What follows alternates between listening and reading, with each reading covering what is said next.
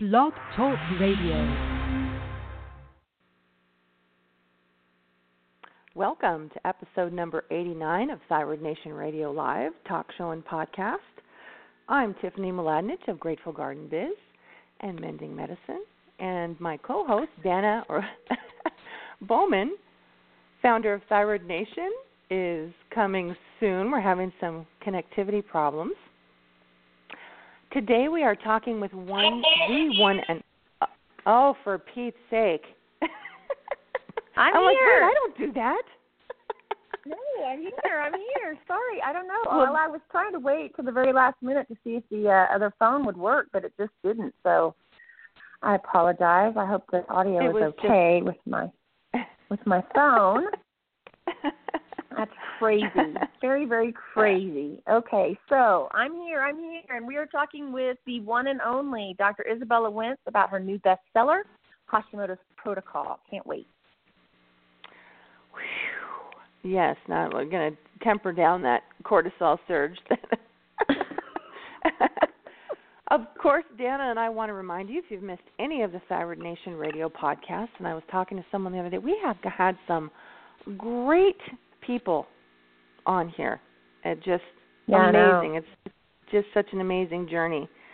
So if you've missed any of those awesome podcasts, you can super easily download and listen to them at your leisure on iTunes, Google Play. Thyroid Nation is just all over. So pick that up and listen to that anytime. Yeah, and we just recently purchased the domain www.thyroidradio.com, so we will be connecting that to make it easier for everybody to find us. How cool, right? Oh, cool. That's awesome. Yeah, because I was looking at Dr. Hotze. Was that how I pronounced it? The guy in the doc in Texas. Yeah. He followed me on Twitter, and I thought, wow, that was an awesome interview on hormones, and then I started thinking, and he called us from the back nine. He called us from the back nine. He was on the golf course. That was excellent. And it just Such a great show. Was awesome when I was thinking about it.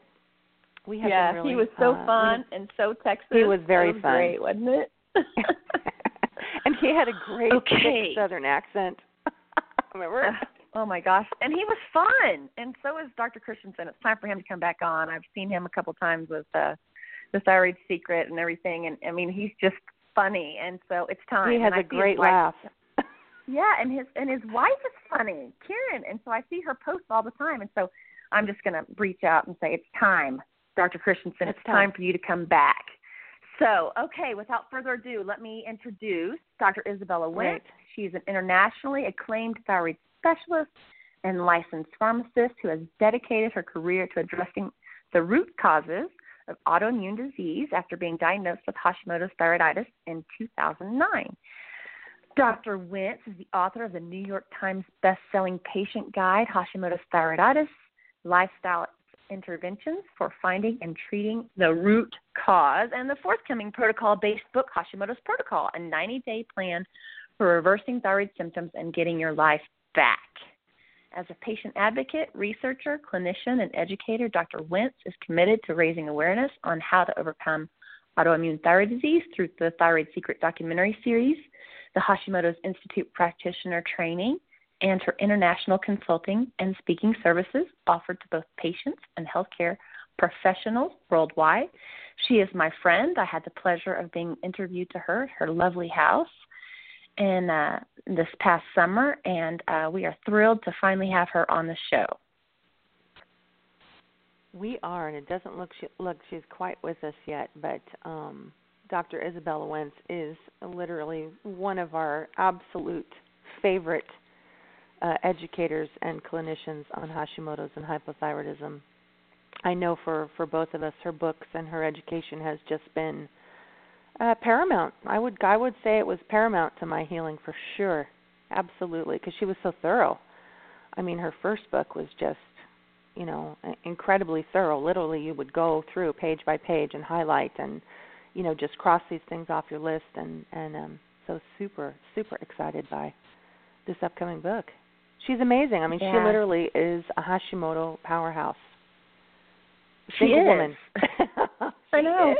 She is. I know. And I watched her video, actually messaged her husband today and told him I thought it was fantastic. It is at thyroidpharmacist.com/protocol/ and you have to see it. It is fantastic. You have to get your copy now. You can reserve it at that page as well, and the video is on there. It is so well done and so amazing and will hit home for so many people. I just love it. Plus, I can't wait to hear more about the book and hear what she has to say about it. Well, and knowing her style of writing and the title, 90 Days, I mean, you're pretty much going to get literally what you get. A 90-day protocol that you can just check off and follow, and 90 days. I mean, that is, she doesn't fiddle around.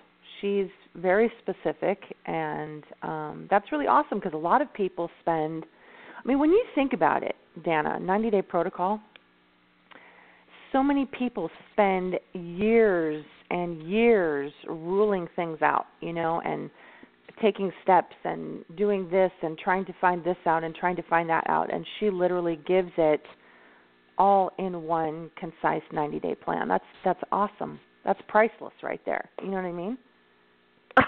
Well, me. I mean, where was this book, Izabella, when I was in Costa Rica, right? Right. No, she's of course fabulous.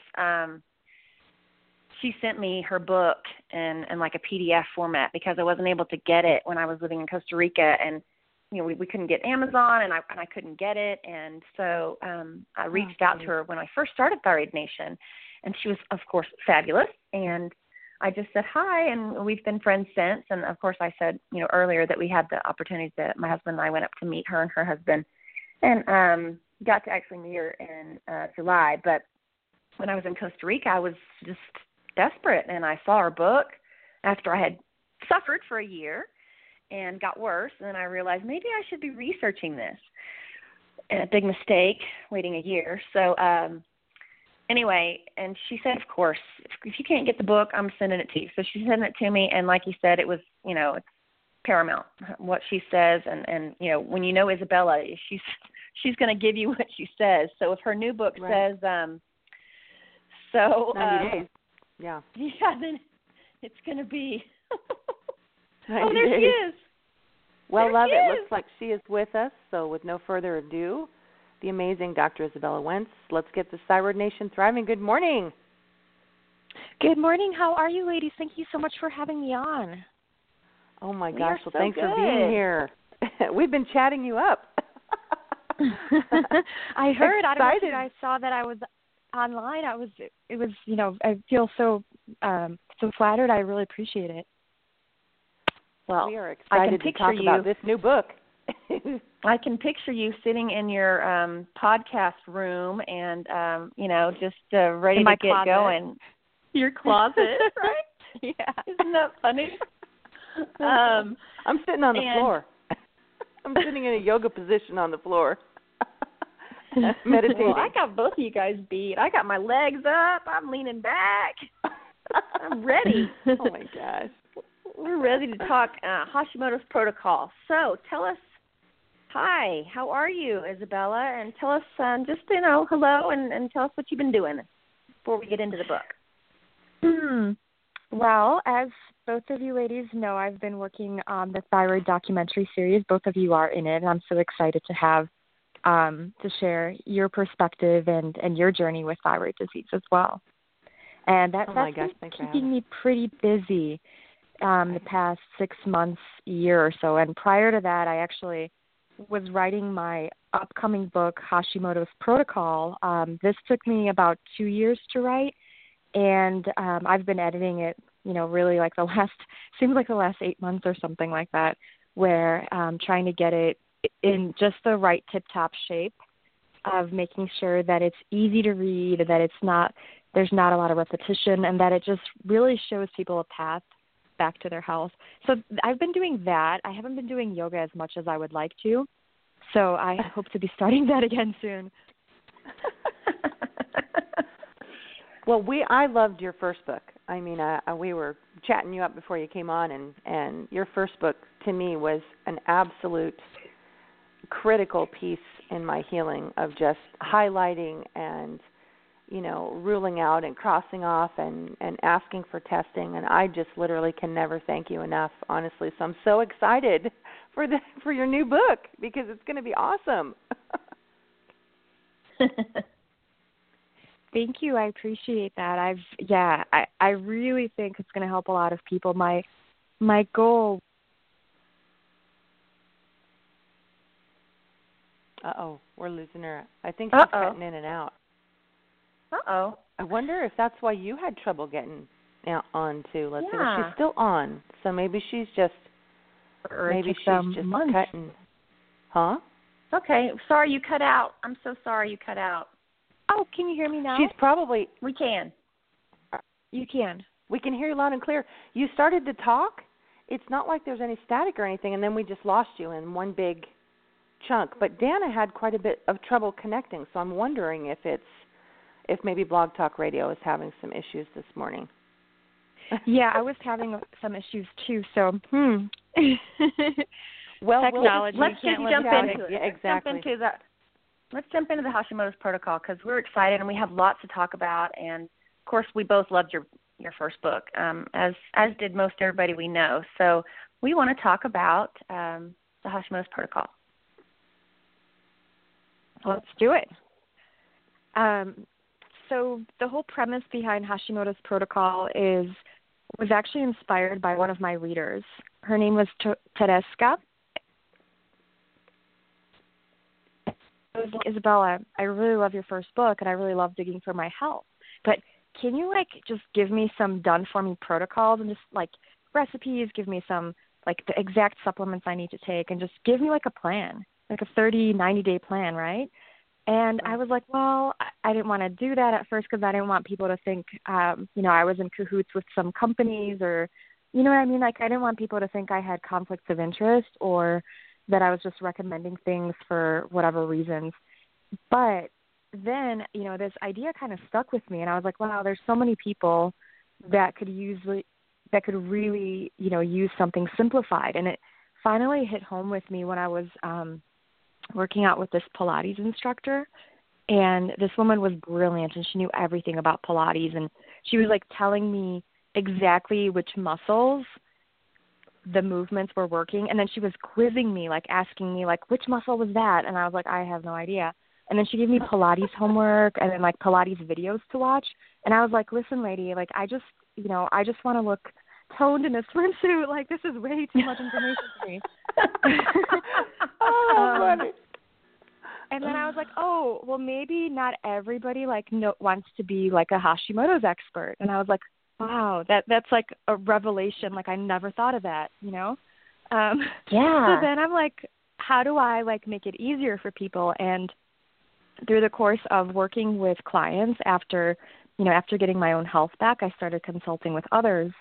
I was initially I was, using my dig at it approach where I was looking at what are some of the triggers that are causing this for you. And it was, it was a lengthy process, and sometimes people felt worse before they felt better, or sometimes it took a really long time to get them to start seeing major improvements. Obviously, we'd see some improvements with gluten and dairy right away, but then it was sometimes people were reacting to supplements, and I wanted to figure out what I could do to help more people feel better faster. These are the kind of things that keep me up at night, right? And right.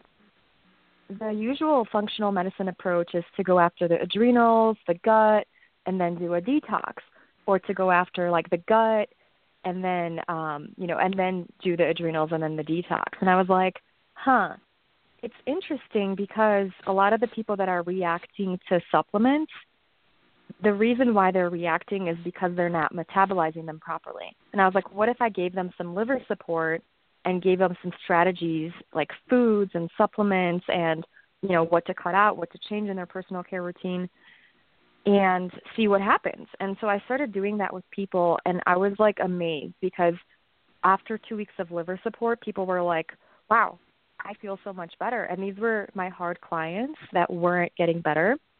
And these were people that had worked with functional medicine doctors that weren't getting better or had tried things on their own. And I was like, I think I'm onto something. Like, people are really responding to this. And so then when I developed a group program called Hacking Hashimoto's, I decided when I used to work in public health, we used to do like outcomes research. So that's where I like to nerd out. And I had everybody like sent them surveys on the outcomes of the interventions, like everything they tried. They had to like say how it helped and whatnot. And I surveyed the first two pilot groups of that, and 65% of them felt better after the liver support. And we've had some amazing like transformations. So just within like the first 2 weeks, one woman had multiple chemical sensitivities.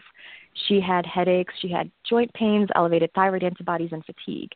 And this was around Christmas a couple of years back, where she started on the liver protocol, and then she sent me an email that week, and she was like, hey, I am at the mall with my daughters. Like, I haven't been to the mall in ages because, you know, all the perfumes and all the candle stores and all those places, they give off scents that people who have multiple chemical sensitivities can't tolerate.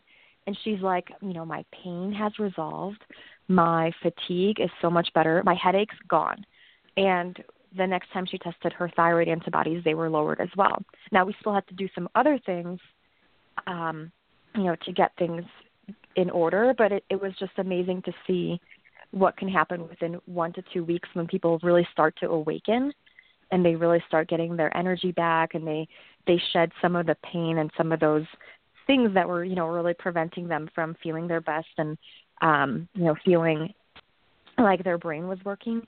So that was something that I've implemented, and I decided, you know, once I tested this, I wanted to get it out into the world. And so I worked with a fantastic book agent to develop the Hashimoto's protocol based on the liver support protocol and adrenal support protocol, and then the gut protocol, which are my fundamental protocols that I've tested with over 1,000 people now. Wow.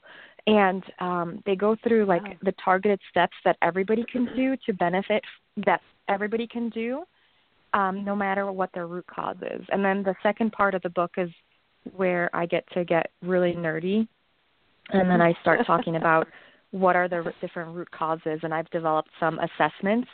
I used to do like 800,000 question assessments with my clients. And then my publishers, who've been like really good at like, how do you make this information the most useful and the easiest format, they were like, can you cut it down to 100 questions? And I was able to, because I just picked out the most important ones, right? And so it's you know, what I really hope for it is that it provides people a roadmap that they can use and get themselves back to health, so that they can follow their dreams and do whatever their heart desires. Because we know that once you get your energy back, it's like your world becomes much bigger. And this can help people worldwide. So that's the key. But I want to jump back to something you said about chemical sensitivities really quick, just because that is a real thing.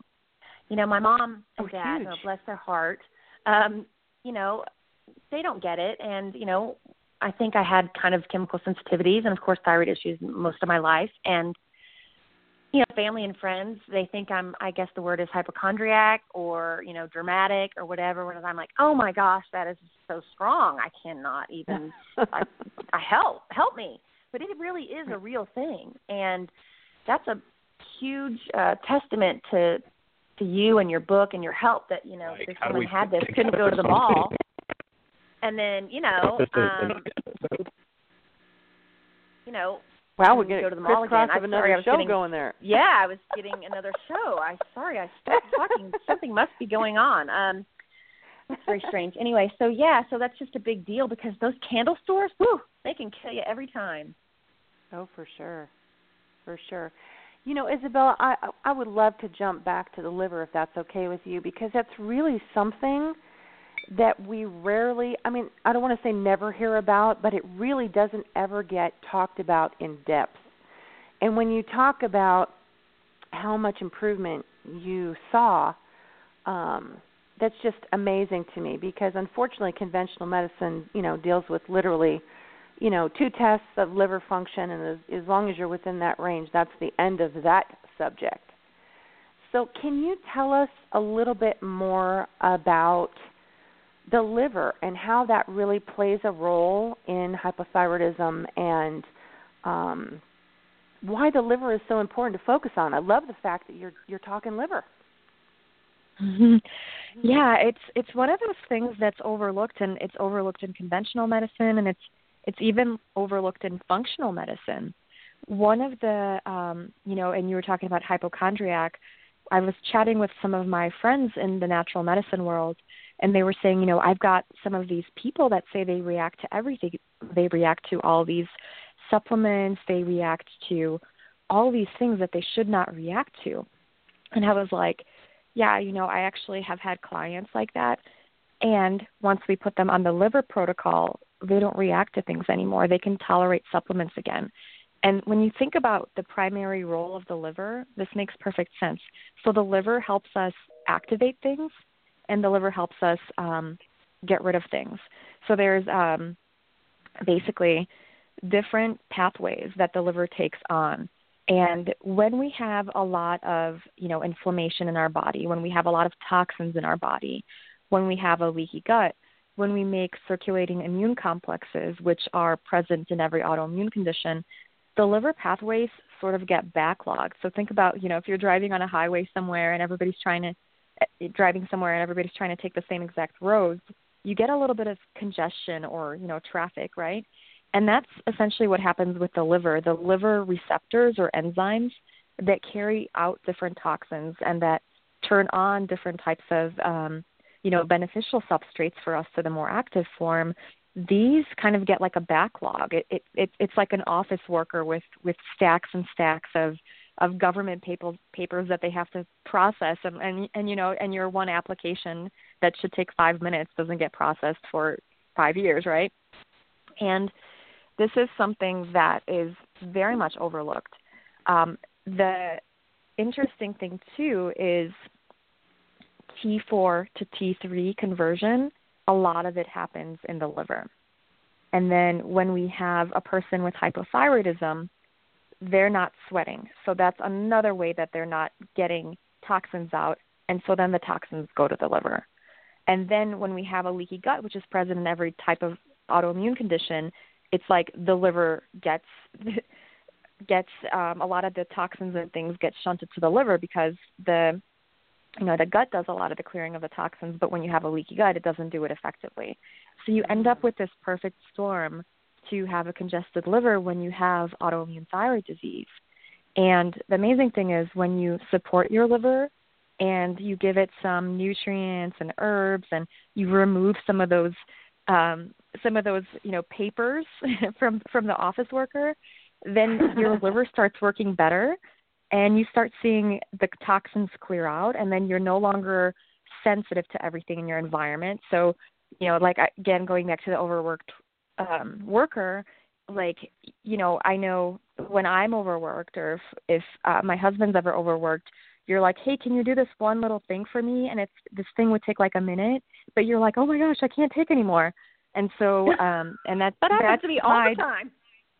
Right, yeah, and that's kind of my definition of multiple chemical sensitivity. It's like not one more thing. Like, please just stop it. I have enough on my plate. And the amazing thing is you can support your liver and kind of you just stop giving it extra work for a time being, and then you can recover like beautifully. Like I said, 65% of my Hashimoto's people that did the liver support for 2 weeks, they felt significantly better. About 30. I want to say 33, maybe 35% felt no difference, which is fine. Wow. It's not going to be something that's going to hurt you. And then I want to say anywhere from 3 to 5% felt worse during the liver support.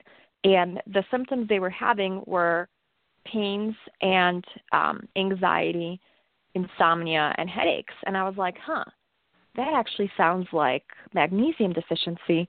And so sure enough, and when you start clearing things out your liver, you actually might become magnesium deficient because some of the toxins, when they leave, they take magnesium with them. And so sure enough, then we put people on more magnesium, and then the headaches, the joint pains, the fatigue, and then the insomnia and the anxiety went away. So that's something that I've incorporated now, where I tell everybody, you want to make sure you also start on magnesium when you do this. And yeah, it's been working really, really well. I'm excited to go into details or share whatever you guys want to know. Yeah, well, I want to jump. Go ahead. Sorry, Jen. I'm excited. We're both excited. No, I want to jump into the to the liver, because it really is so important. And I'm so glad that you have this book and that you're sharing this information, because I think back to when I was diagnosed, and it's going on 5 years, which is crazy. And if I'd had this book, if I'd had this information laid out, I would have thought of the liver first, or I would have thought of the liver, at all. Like, it took me a few years even, with all the information I have and all the shows, to even consider the liver, because it's just not talked about in that realm. And it's such an important organ. I mean, as well as the thyroid and everything else, but sweating and detoxifying of the liver and getting all the bad stuff out and your hormones that you don't need anymore and all of that stuff, it's so important. And I'm going to start some kind of movement. I don't exactly know what, but mindful sweating, I don't know what it's going to be. But because people get so afraid, when you don't feel good and you have Hashimoto's or you have, thyroid issues, you're tired and someone says exercise or working out and you just want to go, you want to roll your eyes and you just I don't have the energy to. How am I supposed to work out and sweat and get rid of these toxins? And so I'm going to create some kind of movement, because it is so important. And, like they have the near infrared, the far infrared saunas where, if you want to just sit, you can. Not that I'm not saying that you shouldn't do movement, because I believe walking at least, helps and all that. But, doing something that makes you sweat to help get rid of that is so important. I mean, I'm so glad you're leading with that and sharing that with people all over the world, Izabella. It's really a big deal. Mhm. Yeah, thanks for that. And I definitely think it's kind of funny, because people, when you go through and they talk about all their thyroid symptoms, they're like, I'm so tired and my hair's not growing and my hair's falling out, and they go through all these symptoms that are thyroid symptoms, but nobody ever complains about not sweating, right? It's never something that we complain about, but that's also a big symptom, because when you have hypothyroidism, you don't sweat properly. And so with my clients, I always ask, are you sweating? And they're like, oh, yeah, no. And then, you start getting them to do hot yoga, infrared saunas, just maybe, even hot baths could be a great start to start moving out some of those toxins. That's a really, really great start to just start doing that. I know, Tiffany, you do essential oils, and I think those are fabulous for the bath. And just doing these little gentle things can be really, really helpful. You don't have to run a marathon, but you with a underactive thyroid, with Hashimoto's, you actually have to do more work than the average person to start sweating. And hot yoga, warm rooms, saunas, hot baths, those kinds of things can kind of speed up our process for mobilizing some of those toxins. Our skin is our largest detoxification organ, right. And when we don't sweat, it's we're missing out on that. I'm saying that because I'm sweating right now. Let me ask you another question, because to be honest, I've had liver failure once, kidney failure twice, and the word detox is the ultimate F word for me, because I can get very, very ill. I can be hospitalized. So I'm always kind of really afraid. Anytime you hear the word detox, I have to do it really gently. I mean, if someone does a really aggressive massage on me, it will make me extremely ill for 4 days. So I love the fact that you say liver support. Right. So tell us how liver support is different than detoxing per se. I mean, I know natural perspiration, of course, like you said, there's essential oils that can be beneficial in the bath for that, and doing it very gently. But tell us how liver support is different than detoxing, because I'm not the only person out there that feels like death warmed over with that word, no. Detox. Yeah. Yeah, and I so agree with you. When I first started getting into natural medicine, I came across detox, and I tried some of these things. I might tell you the story of my colon hydrotherapy sessions, and that left me with like diarrhea for weeks. Then I had I took the DMSA for chelation, and I ended up with a full body rash. Oh my so gosh, I definitely, guinea pigged myself in some of those detox things before I really knew any better. And, you won't find them in my books because I'm like, I recommend the stuff that works, right? And that isn't harmful. And then I did fasting, which like almost made me faint and pass out. And then these are things that people are like, oh, I could do fasting, and that helps that helps get rid of Hashimoto's or autoimmune disease. But it's like, not so fast. Like, detox can be very helpful for a person who's like generally healthy, right? When you have an autoimmune condition, you're kind of at the far end. Like, things have been broken for a while. And for example, if you use heavy metal chelation and your liver is not working properly, what chelation does is it pulls chemicals and heavy metals from where they're stored inside the body. And in a person with healthy liver function, these will go out the liver. In a person with a compromised liver, these will just keep moving around your body, and they might go somewhere worse. So they might go into your brain. And yeah, it's actually quite scary. It's very that scary. This can happen. People look at me like I'm crazy, and I'm like, oh no. Like, in a really, when I tell a masseuse, this has to be super gentle, they don't believe me. Invisible illness. I look very healthy, and and I'll be vomiting literally for like a 48-hour period. And so we've resorted to people that only know me very well to do that. But it really is very scary. Like, I can even tell you a story with coconut oil. Something as simple as coconut oil, and I was violently ill for like 4 days because I took too much in the beginning.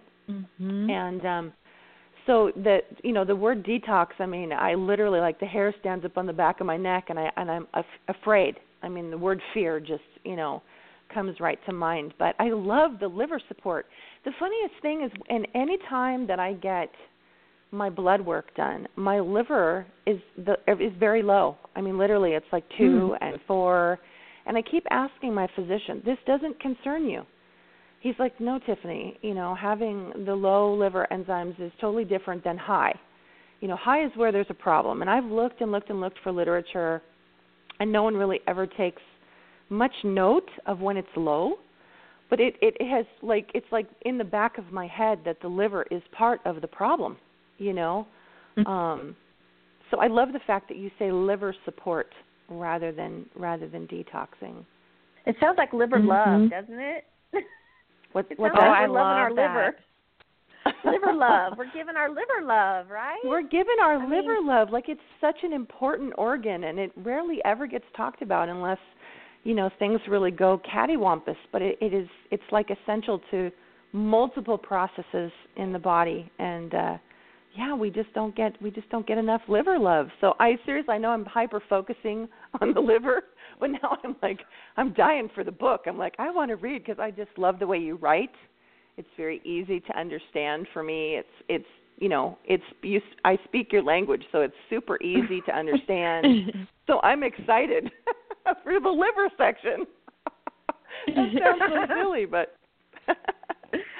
Tiffany's going to be like one of those, one of those you see in the movies or whatever. She rips out the section she wants, and she goes in a cave and reads. Oh, you can always tell the difference in the books that I have, because I have a ton of books, and I love the way Izabella says nerd out, because that's how I nerd out. I like research and documentaries and really like meaty stuff, and so you can always tell when I've loved a book because it looks like it's been run over by the car. And then I'll have other books that aren't even opened, you know what I'm saying? But the ones that I love, they're all highlighted, and the pages are all super crumbly, and the book is thick because it's opened and referenced, and it's kind of funny. It's a good way to tell that. So we need to see a before and after pic of, when you totally, get the book, right? you take a picture, and then 6 months later, how fat and ugly it looks. I can't wait, a before and after Hashimoto's protocol picture. It's going to be awesome. Oh, I love it. We should start a hashtag, that is totally cool. Robert Tisserand, who is an essential oil chemist, and he wrote an amazing essential oil safety book that I recommend to everybody. I don't care whether you're novice or expert, but the research that's in there. And this book, when he signed it, he took a picture. He said, "I have never seen my book in this condition." And I thought, well, that's kind of how you can tell that I've really enjoyed the book. It's because it literally gets just shy of destroyed because I'm, constantly referencing it. Right now it's got a rubber band around it because the the spine is not holding things together, so it's rubber banded. Okay, so one of the hashtags can be rubber band worthy. Right. Well read. Well, I definitely, Dr. Wentz, Izabella, you're right up there with authors for me. Just like I said, I speak your language. I hear it loud and clear, and I'm a huge fan of your books. So I'm super, super excited for the Hashimoto's protocol. So let's go, because people are listening, but can you tell us, because Hashimoto's, unfortunately, it's becoming more common, thanks to you, as far as people's knowledge of it. But I still talk to so many people who are hypothyroid, and they have absolutely no clue that their hypothyroidism may be autoimmune in nature. So just for those that may not have listened before or whatever, how common is Hashimoto's? 27% of our population in the United States has it at various stages. So there's 5 stages to Hashimoto's. And you don't actually become hypothyroid until stage 4, but the symptoms... Which can take some time. That can take some time, correct, between Hashimoto's and hypothyroidism, right? On average, about 10 years or so. And the crazy thing is, it takes about an average of 10 years to get diagnosed. And women will start having symptoms as early as stage 2. And that's when their antibodies can be found against their thyroid gland. Now, and then, that goes on, it gets progressively worse. And conventional medicine basically says, okay, if we find antibodies, we don't really do anything, right? Because we can't. And they medicate people with thyroid hormones at stage 4.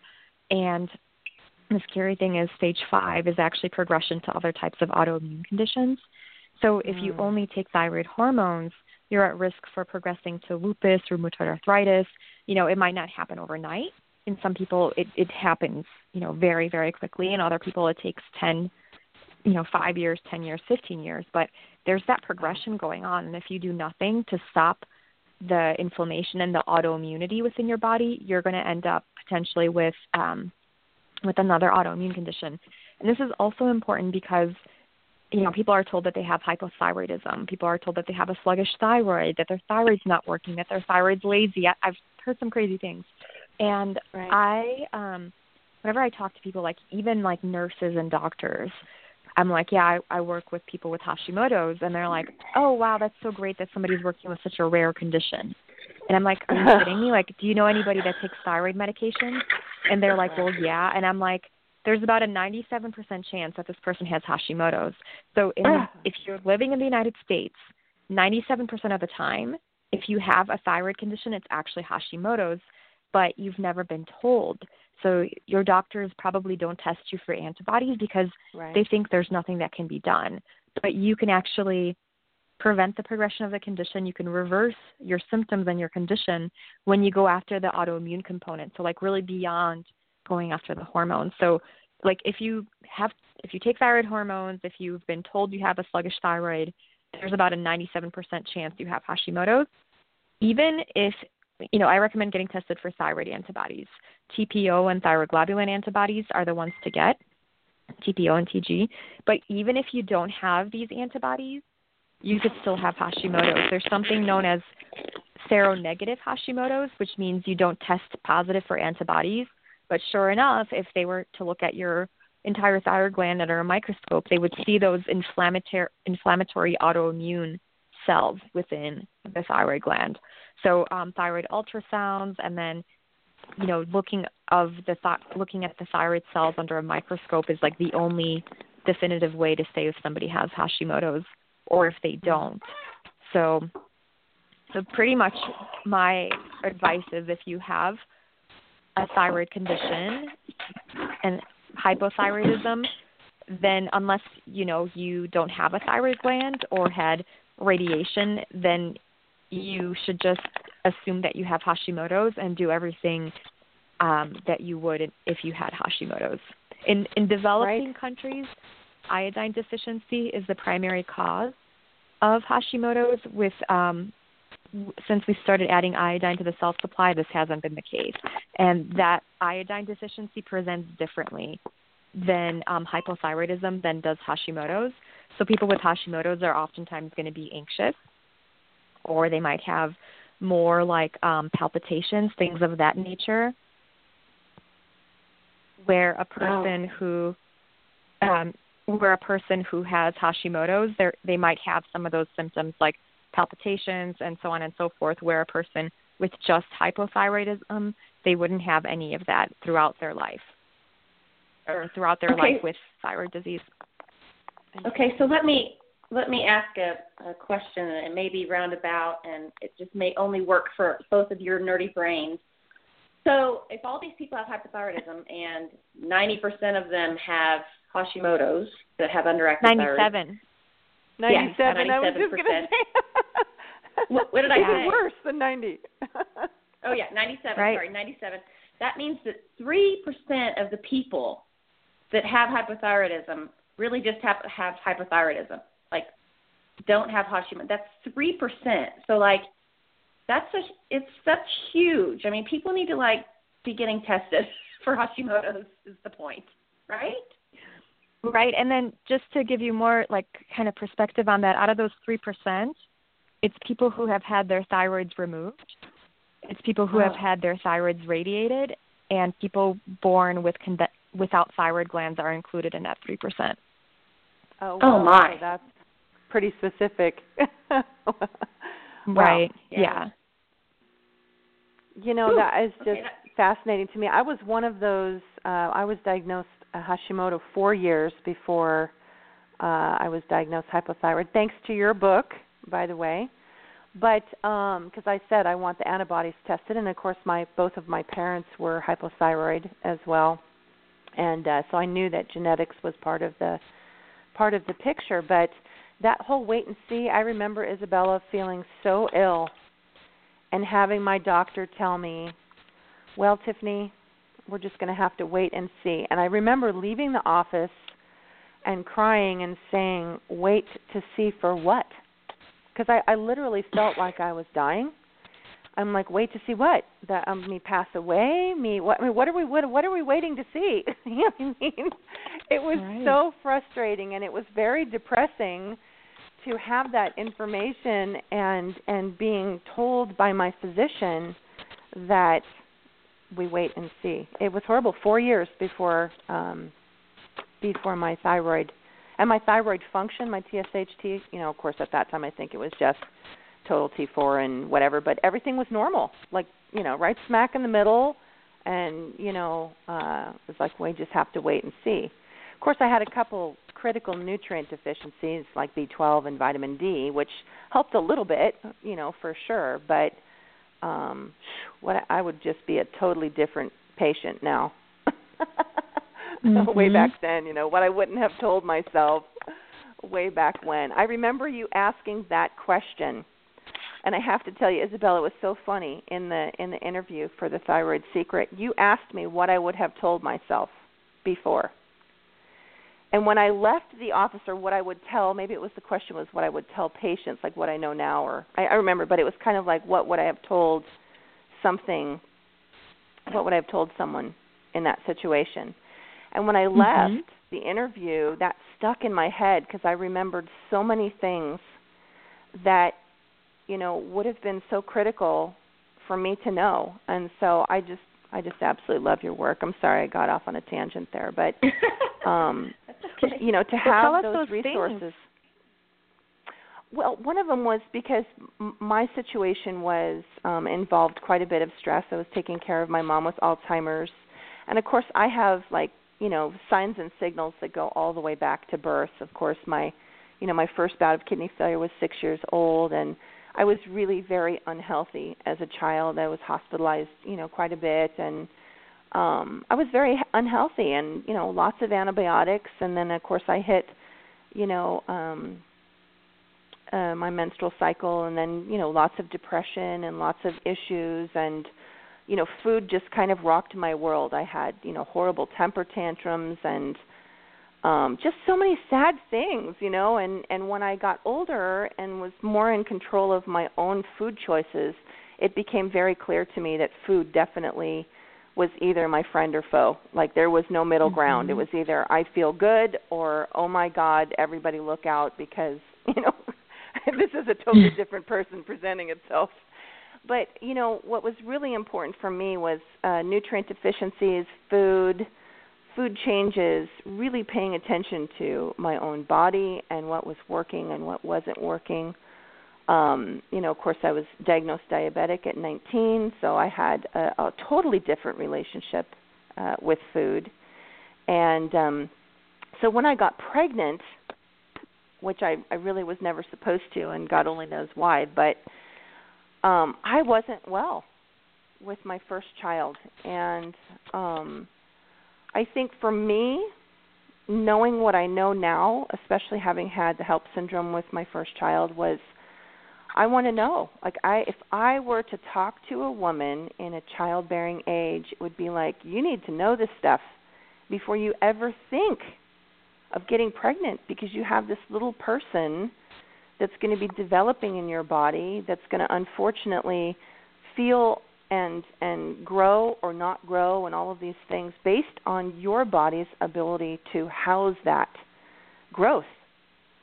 So for me, the biggest thing was, having all of that tested, if I was even in a situation to become pregnant, or, it's almost like people should have these pre-pregnancy panels, that you're talking about a year beforehand. And we spoke with Dr. Brighton last week, and, she's like 6 months, minimum 6 months or more. You need time to prepare your body and make sure that everything is ready for that. And so for me, that was really the biggest thing, because I had 4 children, and, fortunately, I was taking a very good prenatal vitamin, and I even wrote that company a letter and said, I cannot thank you enough for using 200 micrograms of selemenothion, 16 years ago, right? I mean, who was doing 200 micrograms of selenium 16 years ago in a prenatal? But I really feel that played a huge part in the health of my 3 children that came after my son. Because, see, with my son, I didn't start taking my prenatal vitamins. Of course, you find out you're pregnant 6 weeks in. You're 2 months in. Baby's already booking at that point. You know what I mean? So I really feel that played a huge role in the HELP syndrome. And, of course, HELP syndrome has been fairly well documented with Hashimoto antibodies. I mean, it was like I just went backwards, and it was everything just kind of domino fell in place, and I was like, what every woman shouldn't know. They should know this. They should know this, right? That you would go in there and be like, hey, I'm thinking about getting pregnant. I would like all this done. Let's do this. B12, vitamin D, ferritin. Let's, do the antibodies. Let's do the free T3. I want to make sure that my body is prepared and ready to go to make these people grow into happy, healthy individuals. So for me, that was the biggest thing. I would say that would be my biggest regret, because, of course, Izabella, that involved the growth of 4 other people. You know what I mean? What we do to ourselves is one thing, but in a pregnancy situation, you're bringing another person into the world. So I mean, to me, it's like a crazy no-brainer. And I don't understand why all of this isn't mandatory, So that's for me, that's the biggest thing, truly. And I see like little hints here and there with my son, and of course the HELP syndrome, a Preeclampsia Foundation is following, my blood work and my son's blood work and health and everything else. But I'll tell you, it's just like that stress that you're carrying on your shoulders, and just going, I don't want any woman that's about to get pregnant not to walk in, or even to originally their gynecologist and say, hey, listen, I'm thinking about getting pregnant. I want all this done. Let's make sure that the house is healthy that the oven can hit the right temperature, and you know what I mean. I would just be so different. I would just be a royal pain in the fanny now.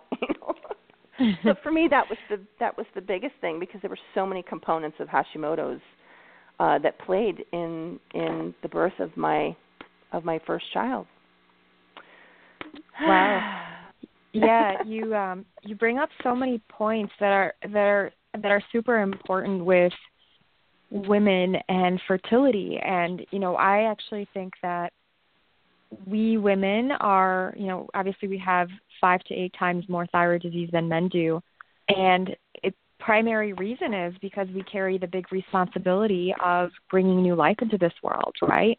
And when we ourselves are not fully nourished, when we're not, optimal with our hormones, then that's going to affect generations moving forward and forward. I really think this is actually part of the reason why women develop thyroid conditions more commonly, is because we are so tuned into our environment that any kind of signal that something is off in the environment basically sends our bodies a signal to lower our reproduction and make us have, more difficulty becoming pregnant or having some of these issues throughout pregnancy. And part of the reason is, if we're very toxic or if we're very nutrient depleted, it would be, in cavewoman times, it would be harder for us to survive if we were pregnant, and it would be harder for our children to survive if we were in times of a famine or a challenging situation. And so a lot of times it's like, what's the modern equivalent of that? And nutrient deficiencies are very much a modern equivalent of being in a famine. And this is because our diet is so processed and we're not spending time outside. So we're not getting enough vitamin D. We're not getting enough selenium because it's hardly in any of the foods that we eat now. And, this is sort of something that sends your body one of these stress signals, or I like to call them safety signals, where you get the message that you're not safe if you don't have enough nutrients on board, and that slows down your thyroid gland.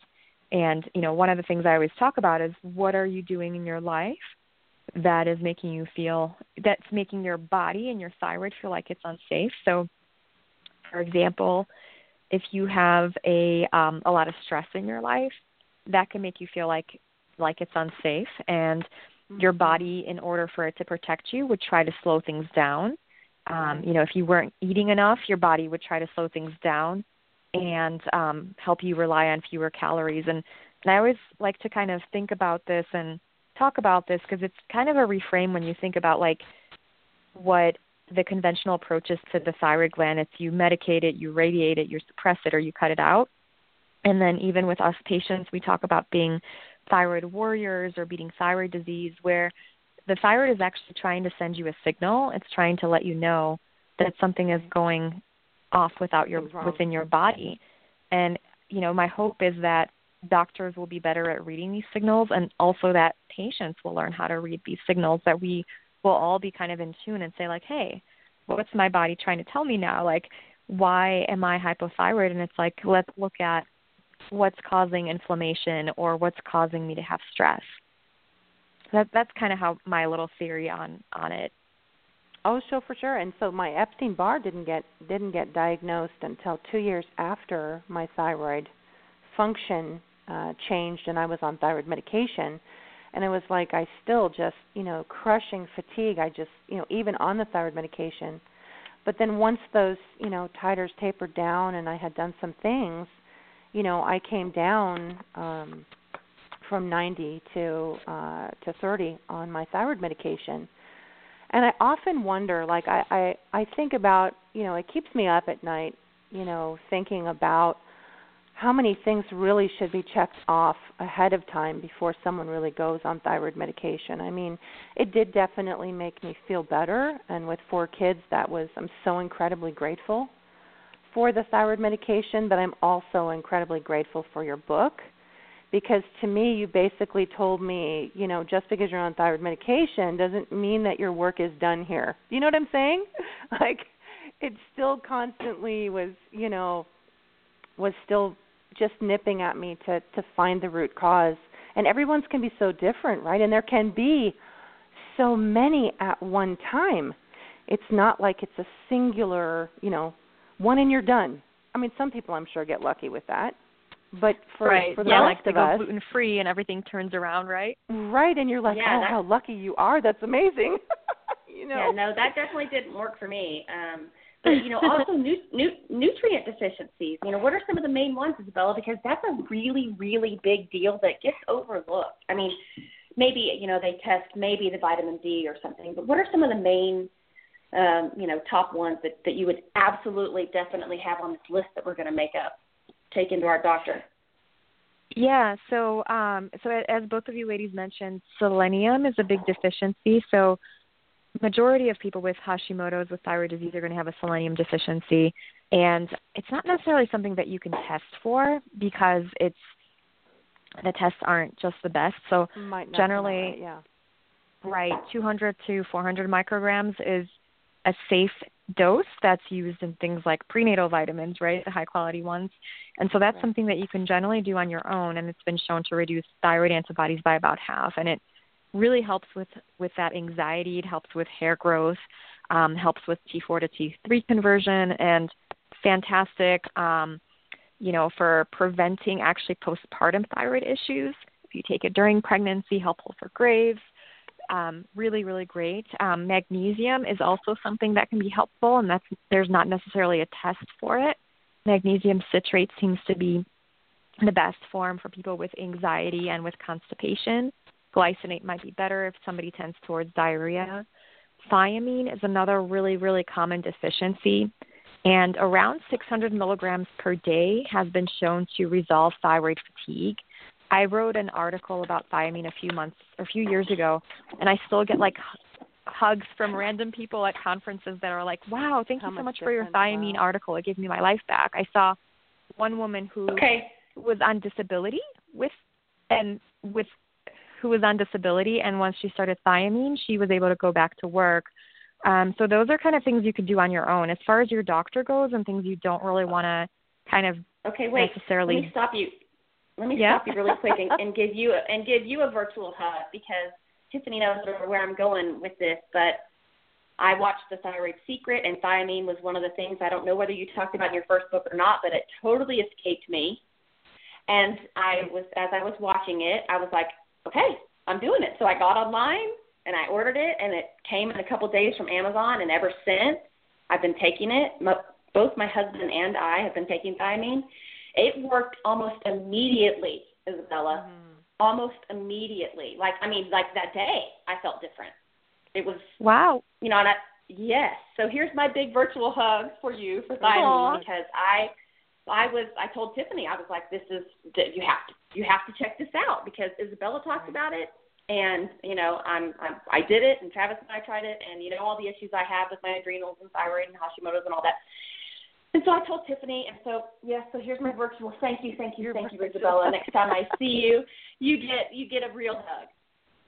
Oh yeah, I'm so happy to hear that, and I'm so happy to hear that it's better for you with your adrenals and hopefully energy levels. The interesting thing is, some people I know that have had trouble getting their adrenals stabilized, that have a ton of blood sugar issues, and then they have low blood pressure. You start them on thiamine, and their blood pressure normalizes. And I used to run my blood pressure from it was 90 to 50, right? 90 over 50. And my doctor, I would go into her office, and she was like, how are you walking? You should, you're pretty much you should be comatose right now. And when I started the thiamine, that was quite many years ago, maybe 4 years ago, 3 years ago, and 4 years ago. And my blood pressure has been normal ever since then. So it's always 120 over 70, 116 over, 76 or something. And it's never been low since that point. Well, so that's good. I will check my blood pressure. I've got to ask you real quick, have you ever heard about thiamine being high in California? Thiamine levels? Thiamine being high in California? I have not. Yeah. It's something that's depleted I wanted to in look people into with that. gut issues. Interesting. And it's depleted in people. I learned about thiamine deficiency in pharmacy school, and it was like, you should suspect it in people who are alcoholics. And in very extreme cases of thiamine deficiency, that's, you can probably find that on a lab test and whatever. And there's like, brain issues and all kinds of, there's a really severe form of it. But some studies have found that in people with autoimmunity, so specifically Crohn's disease and Hashimoto's, that people tend to have like a borderline subclinical thiamine deficiency that won't show up on tests. But sure enough, you take 600 milligrams a day, and the amazing thing is you should see results within 3 days. Like Dana saw that immediately, right? And the supplement is really cheap. You can see improvements very, very quickly. Very quickly. Have you ever heard of anybody feeling poorly taking thiamine that maybe is on the lower end of normal of thiamine? Would that maybe be a liver? Yeah, I personally have not. One of the things with the B vitamins is that they are that they're not like absorbed in the body, so you sort of pee out what you don't need. So the B vitamins tend to have a pretty low, like they don't build up in the body like vitamin D does. But yeah, I mean, whenever I have people who have reactions to any of the B vitamins, I'm thinking like methylation and liver. Right. And how do you get, right. And that's why, I would say I haven't, but in my clients, I always start them on liver support first. Well, now you know somebody, because that's Tiffany. So I'm just telling you. I'm like crazy drug sensitive. Yeah, I'm crazy drug sensitive. Like I take ridiculously low amounts of things, otherwise it causes me big problems. But yeah, which I think but it's not so just interesting. It's not just thiamine. It's there are many things. But I think it's so interesting to note, Izabella, because Tiffany and I both have Hashimoto's, and we both have similar issues, and yet we're both so absolutely different. So to me, that just, reiterates what we say on the show all the time. Everybody is so different. There is no one way. Because here I am, I get I see the episode with thiamine, and I'm like, okay, that's it, I'm doing it. I do it, I order it, and a couple days after I start taking it, I'm like, Tiffany, and I tell her, and she goes, oh yeah, thiamine is, it doesn't work for me. So, yeah, you never know, right? But for the most part, I would say Tiffany's, an extreme case. So yeah, definitely not. Dana has labeled me opposite woman. and I've been dealing Tiffany, with that since childhood. That's something that I've seen in people with liver congestion, is that they're sensitive to supplements. So that's something that, that I would look into for you sure. You plugged that in. You knew where I was going with that, right? I said to Dana, I mean, it's got to be the liver. That would make sense to me, and it's just like, like that's such a big issue for people, and the whole like sensitivity to a lot of different things and chemical intolerance. And when you think about it, it's like when you give yourself a regular dose and you have this liver congestion, it's basically the nutrient or whatever you're taking doesn't get properly turned on, and then it doesn't get properly eliminated. So like for people with liver issues, I haven't seen any studies to this, but it's like we say that everything gets cleared out, but for them, are they actually retaining things longer than the average person, right, within their bodies? And that's causing potential issues, because generally if your liver is working fine and if all of your pathways are working fine, you're going to be clearing out most of your vitamins except for A, D, E, and K, which get stored in our fat. Right. Well, and it's funny that you say that. Like there's not a whole lot of research, but in my head and in my nerding out, which is usually in the shower for some reason, I have these moments of like clairvoyance and clarity in the shower for whatever reason, but. Every time I've had the kidney or liver failure, it's always been in a situation of some kind of chemical or toxicity overload. So there's really no warning. I pretty much, wake up one day and all of a sudden I'm in kidney failure. But and that would totally make sense. right? If you thought about that, and unfortunately, my conventional medicine doctor is, to them, my liver function is great because it's low, and there's really no documentation of any kind of problems per se with that. And I'm like, it's got to be the liver. Are you sure there's nothing? Like, no, if it's high, that's when we have a problem. I'm like, I'm just not buying it. I'm sorry. So I have to thank you. Like, you're like the single person. Anytime I want any kind of information, you're the one I go to for, because you have that tendency to think way outside of the box. I mean, you were the first person that I ever heard bring up the fact that a hypothyroid person who started as hyper with Graves' disease, and it used to always make me scratch my head. Like, how can the treatment be the same for two people that came to that point from entirely different places? Do you know what I'm saying? Mm-hmm. Like, just because the thyroid's removed and you all of a sudden become hypo or, radioiodine or treatment or whatever it is, that we're going to treat you the exact same way that someone came to from being hypothyroid or Hashimoto. You're like, that just can't work. That just can't be effective, right? That, and you were the very first person that I ever heard point that out, right? These are two entirely different patients. I just love it. I'm sorry. I'm like, I'm not a stalker. I swear it. Oh my God. She has plenty of secret stalkers she doesn't know about, but they're all for love and support. Poor Izabella. So yes, I feel the love. Well, I don't want to take up too much of your time, but can we have a little bit longer with you, Izabella? Mhm. Okay. Yeah, I have about 20 minutes or so. Okay. Oh, cool. So because I want to talk just a little bit. I mean, I want to see, there's a few things I want to see if we can squeeze in. I wanted to talk about some unconventional triggers for Hashimoto's that, not many people are talking about, because that's kind of a big deal. Did we cover, very many of those? I don't think we covered anything. No.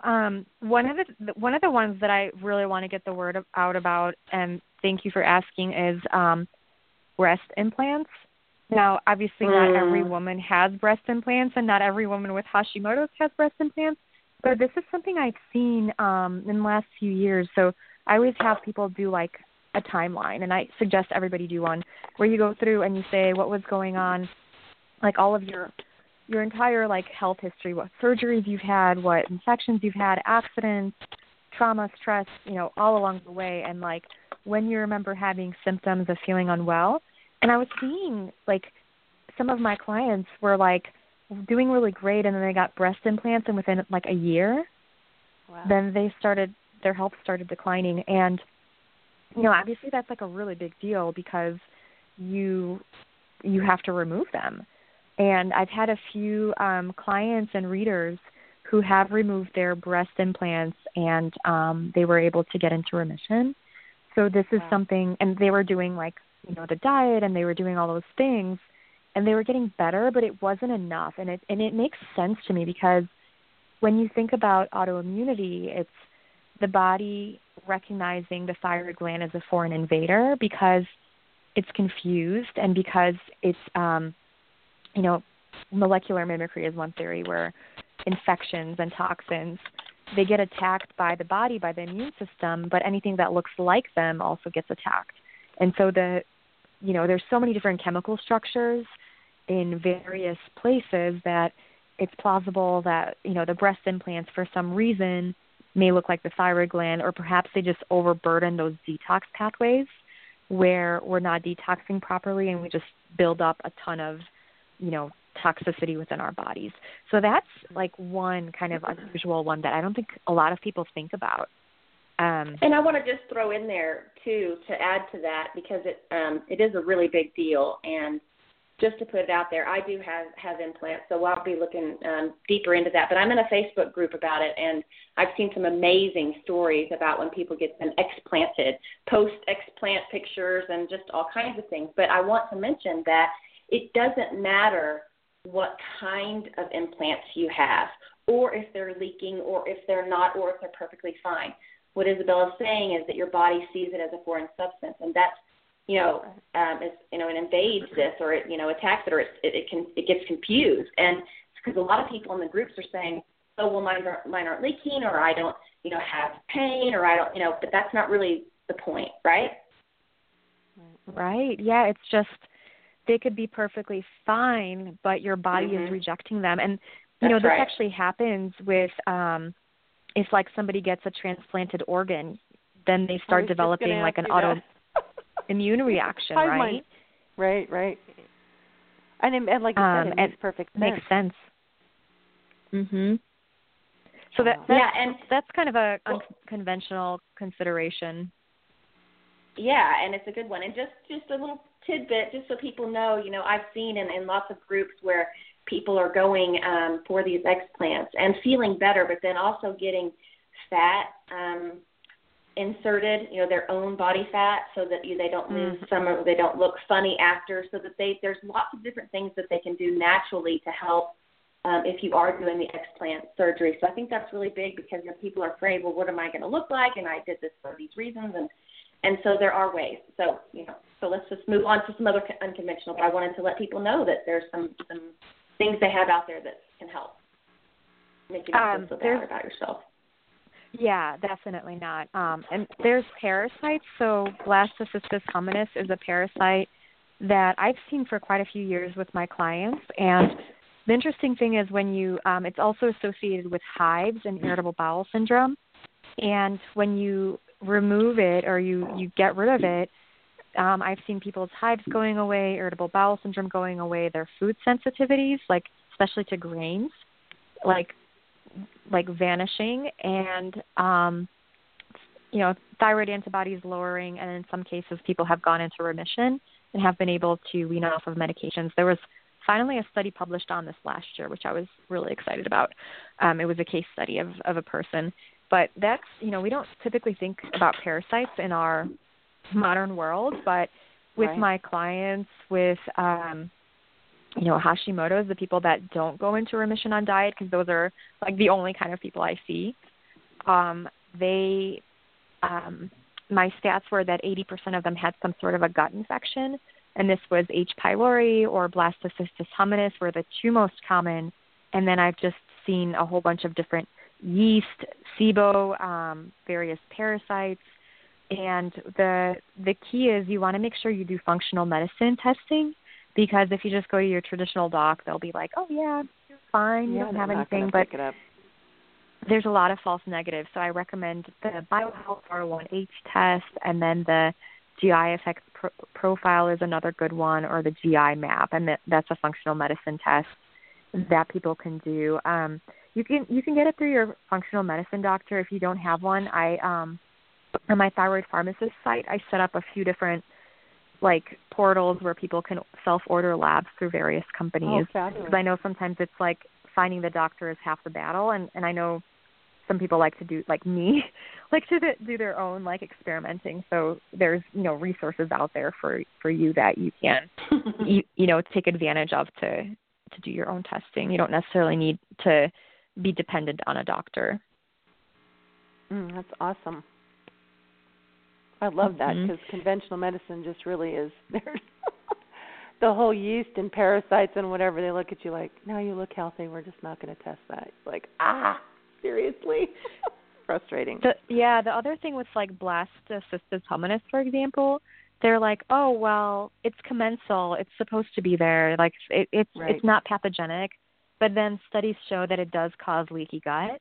And then people with irritable bowel syndrome, once they get rid of it, wow, the irritable bowel syndrome goes away. But it's but no, it's supposed to be there. It's no.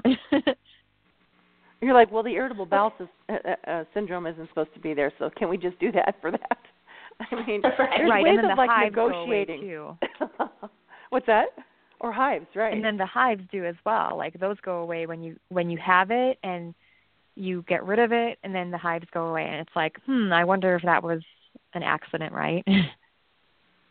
Right, or they'll ask you, have you traveled outside the U.S., or do you eat a lot of sushi? And if you say no to both of those things, they're like, yeah, it's really not an issue.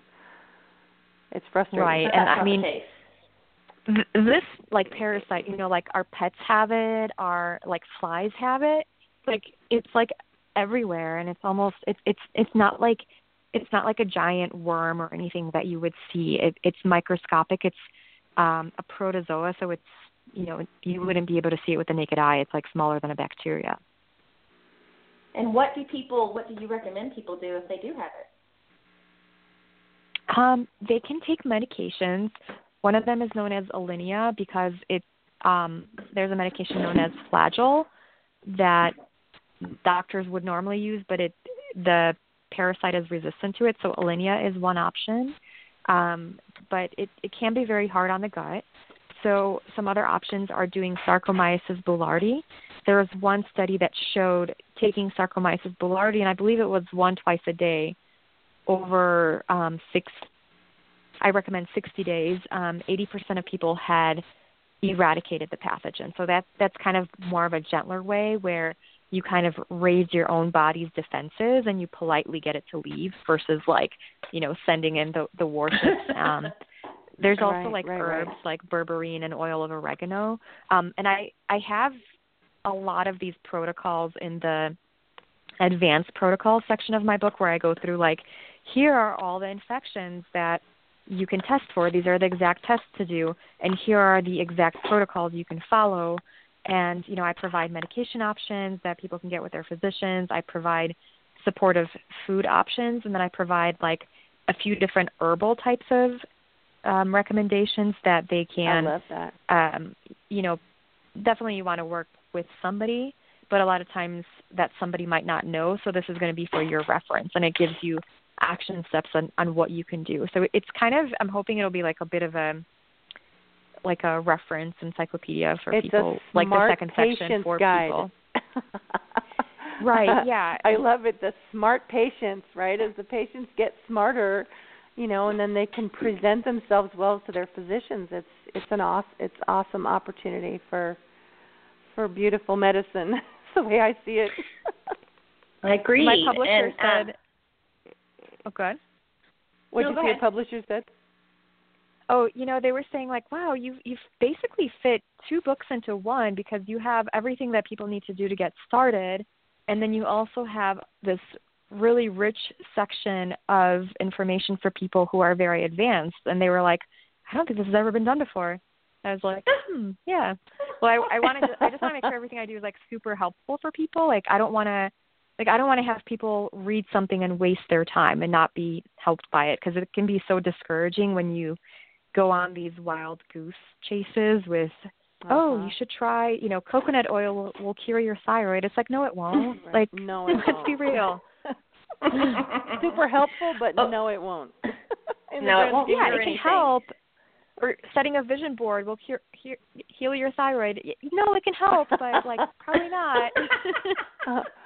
No, we just sit there and stare aimlessly at the vision board. Izabella, I'm going to make one today. I'm going to cure my thyroid with my vision board. I'm going to do it right now. It's not. Oh my Please God. make one and take all the coconut oil, but also know that like, you know, there's like you're going to have to take action, and you're going to have to like, you know, be in charge of your own health and not just expect things to come from you. Like, oh, and I just love, you talk a little, you know, we all kind of giggle, but you talk a little bit about, you know, it always just makes me so incredibly sad.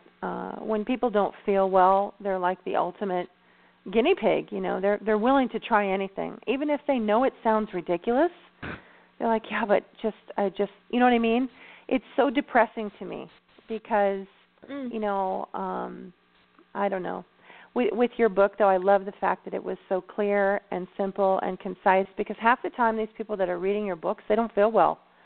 So when you get something that's so overwhelming, or, they're buying this single supplement because they heard, you know, Dr. Wheel say that, or buying this supplement because this person said that, and, you know, the amount of money that's in their cupboards on things that they've tried that didn't work. And one thing I really enjoyed about your book, and, you know, recommend it to anybody that I know that has any kind of, you know, even subclinical symptoms, because you literally can go through your book and check things off.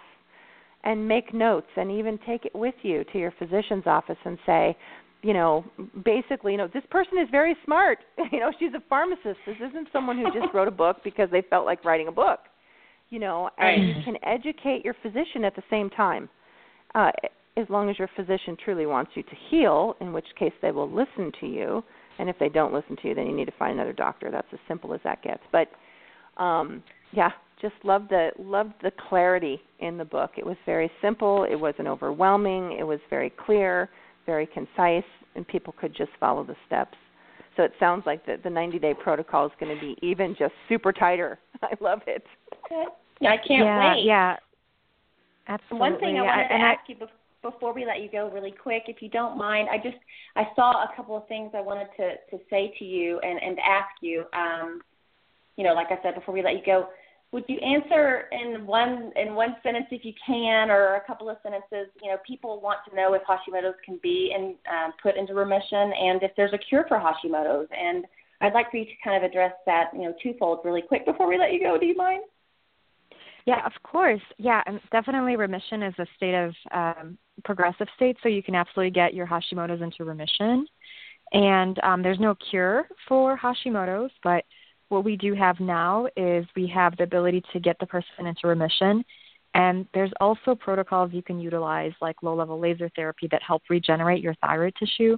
So then you won't have any symptoms, you won't have antibodies, and you may not even have any damage left to your thyroid. And this may, about 50% of the people studied were able to get off of their thyroid hormones completely. So then for all intents and purposes, this might be, like a functional cure, where if you're exposed to the same triggers again or whatnot, maybe you would have it again, or maybe not, So I think this is a really exciting time for recovering one's health, and it really is in the hands of the educated patient to take charge and, take advantage of the things that can really be helpful for you. Oh my gosh, what a great show. Thank you for everything you do. I know, the whole show was like a flower-filled moment. Thank you so much. I know that I gave you some of those oils. Do you still have any? You need to go spray your flower-filled moment on. We're all going to put some on right now. That's my favorite one. I actually ran out. I'd love to have a box of it sent to my home, so I can get it on thyroidnation.com. Is that where I can get it? You can. Great. You can. I have to tell you too. I love your oils. You have somebody that you work with. Her name is Amber, and she actually sprayed it into her mouth. I just, she's just crazy like that. Oh my gosh. She was like, if it's natural and all that, and it won't harm me or whatever, I just want a small little taste. So she just took it and sprayed it. And she was like, I like it. Amber's best. Yeah, she's awesome. So fortunately, those oils are okay. I know they are. I'll reserve my comments, but fortunately, yeah, exactly. Phew. Yeah. Oh boy. Well, this has been just amazing. We wish you all the best, and we loved having you. And of course, once you finally get time to settle down, which you probably never do, we'd love to have you back. So thank you so much, Izabella. I love you, and we love you at Thyroid Nation. So hope to see you soon, and thank you so much for all you do. Thank you for everything. Thank you so much, ladies. I adore you both. You're amazing. Thank you. Have a great day. Have a wonderful day. Thank you. Okay. Bye-bye. Bye-bye.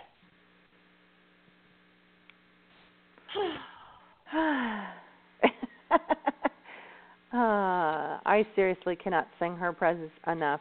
She is just an amazing, passionate, incredibly intelligent woman. Giving woman. Yep, very, very giving, very humble, very considerate. I just can't sing her praises enough. Yeah. I know. I mean, anybody with any kind of thyroid problem that doesn't know her is missing out incredibly on just crazy comprehensive information. And if you want to check out the book and you want to pre-order it, you need to go to thyroidpharmacist.com/protocol and there's the video, which you can see her, and she's fantastic, of course, and all the information you need. So check it out and get the book. Oh, and I even love the pre-order of the book. I just love if you go onto her site, thyroidpharmacist.com. and you just kind of scroll down her site, you just have all of this accessible information.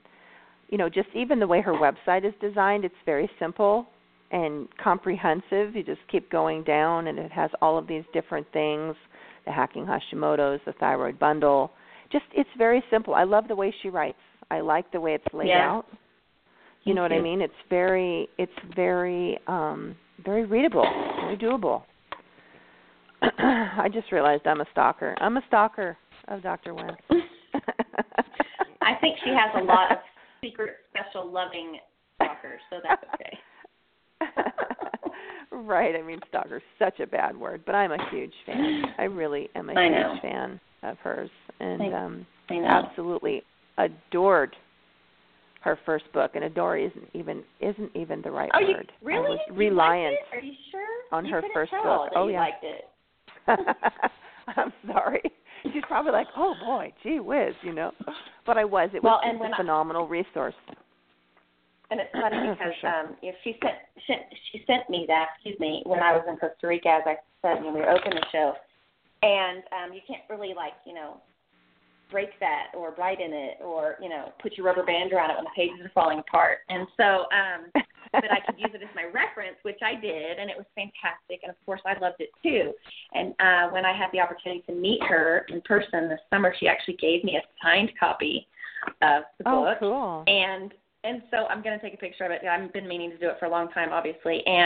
But I don't want to, ruin it. So, I use the other thing and then I so it's all pristine looking. So don't get misled when you see Tiffany's picture that hers has a rubber band around it, and then you see my pretty one and it doesn't, because I read it just as much as anybody else, and I have notes and all that kind of stuff. So just to let you know. No, Robert Tisserand's book is my rubber band book. That's my. Yes, it that's is. my. I abuse that book. It's terrible. It's very sad. It's rubber band worthy. Great. It's rubber band worthy, and our hashtag and mindful sweating for the day. Oh my gosh. Yeah. I know. Oh, we're terrible. I just had some brain awake too, so I'm all over the place. Okay. Did you? I'm going to go take a nap. As always, let me tell everybody, we thank you so much for listening. We have such a great time doing our show every week, and we really, really appreciate it. If you like the show, too, we'd love a review on iTunes. You go to iTunes and search Thyroid Nation Radio, and it's right there. Plus, I'm going to soon have a little spot where you can just click on it and write a review immediately once I get my Thyroid Radio page set up, so it'll make it easier. But until then, check us out on iTunes and give us a little thumbs up if you like what we do. Awesome. Yes, please. Of course, be sure to check out Thyroid Nation's Essentials at thyroidnation.com. We made these products to just be a little bit more helpful, a little bit less toxic, a little bit more natural, to help you all out. Of course, they're totally applicable for someone that doesn't have a thyroid issue as well. But we made these specifically for all of us together. Brain Awake Inhaler is super helpful for multiple things. And skincare, Call Me Pretty. I love these names that Dana gave. We did just specifically for you guys. And we hope that you check them out and love them as much as we do. And, what's that? Of course, you could spray flower-filled moments in your mouth. We don't recommend it. Yes, but it is definitely not harmful. Please don't do that. Yes. No. But just clean, preservative, synthetic-free skincare and some helpful natural products for you. And as Isabella said, it was her favorite. So it's nice to know, and nice to know she likes it. So check them out, as we said, and make sure to follow Thyroid Nation on our Facebook group and all the social media platforms. And we have a Hashimoto's and Graves support group on Facebook where we list all the upcoming guests, and we have information, and people ask questions. And so it's a great place for support. Check that out. And thank you for joining us today. Yes, most importantly, Dana, and I always want to remind you that wellness is a journey and takes continual maintenance and evaluation. Please make sure to always listen to that brilliant, dynamic body of yours and be mindful of what it is telling you. Yes. What a great show. Thank you, guys. This is Dana, your Thyroid Nation, Green Gatica, living in Colorado Springs. And Tiffany Mladinich of Grateful Garden, bringing the... That's my line. I know, right? And Grateful Garden and Mending Medicine. So yes. Tiffany has a new venture, so you have to check that out as well. We are all here to bring the collective voice of thyroid sufferers worldwide so that together, united, we heal. Thanks, guys. Bye. Great show.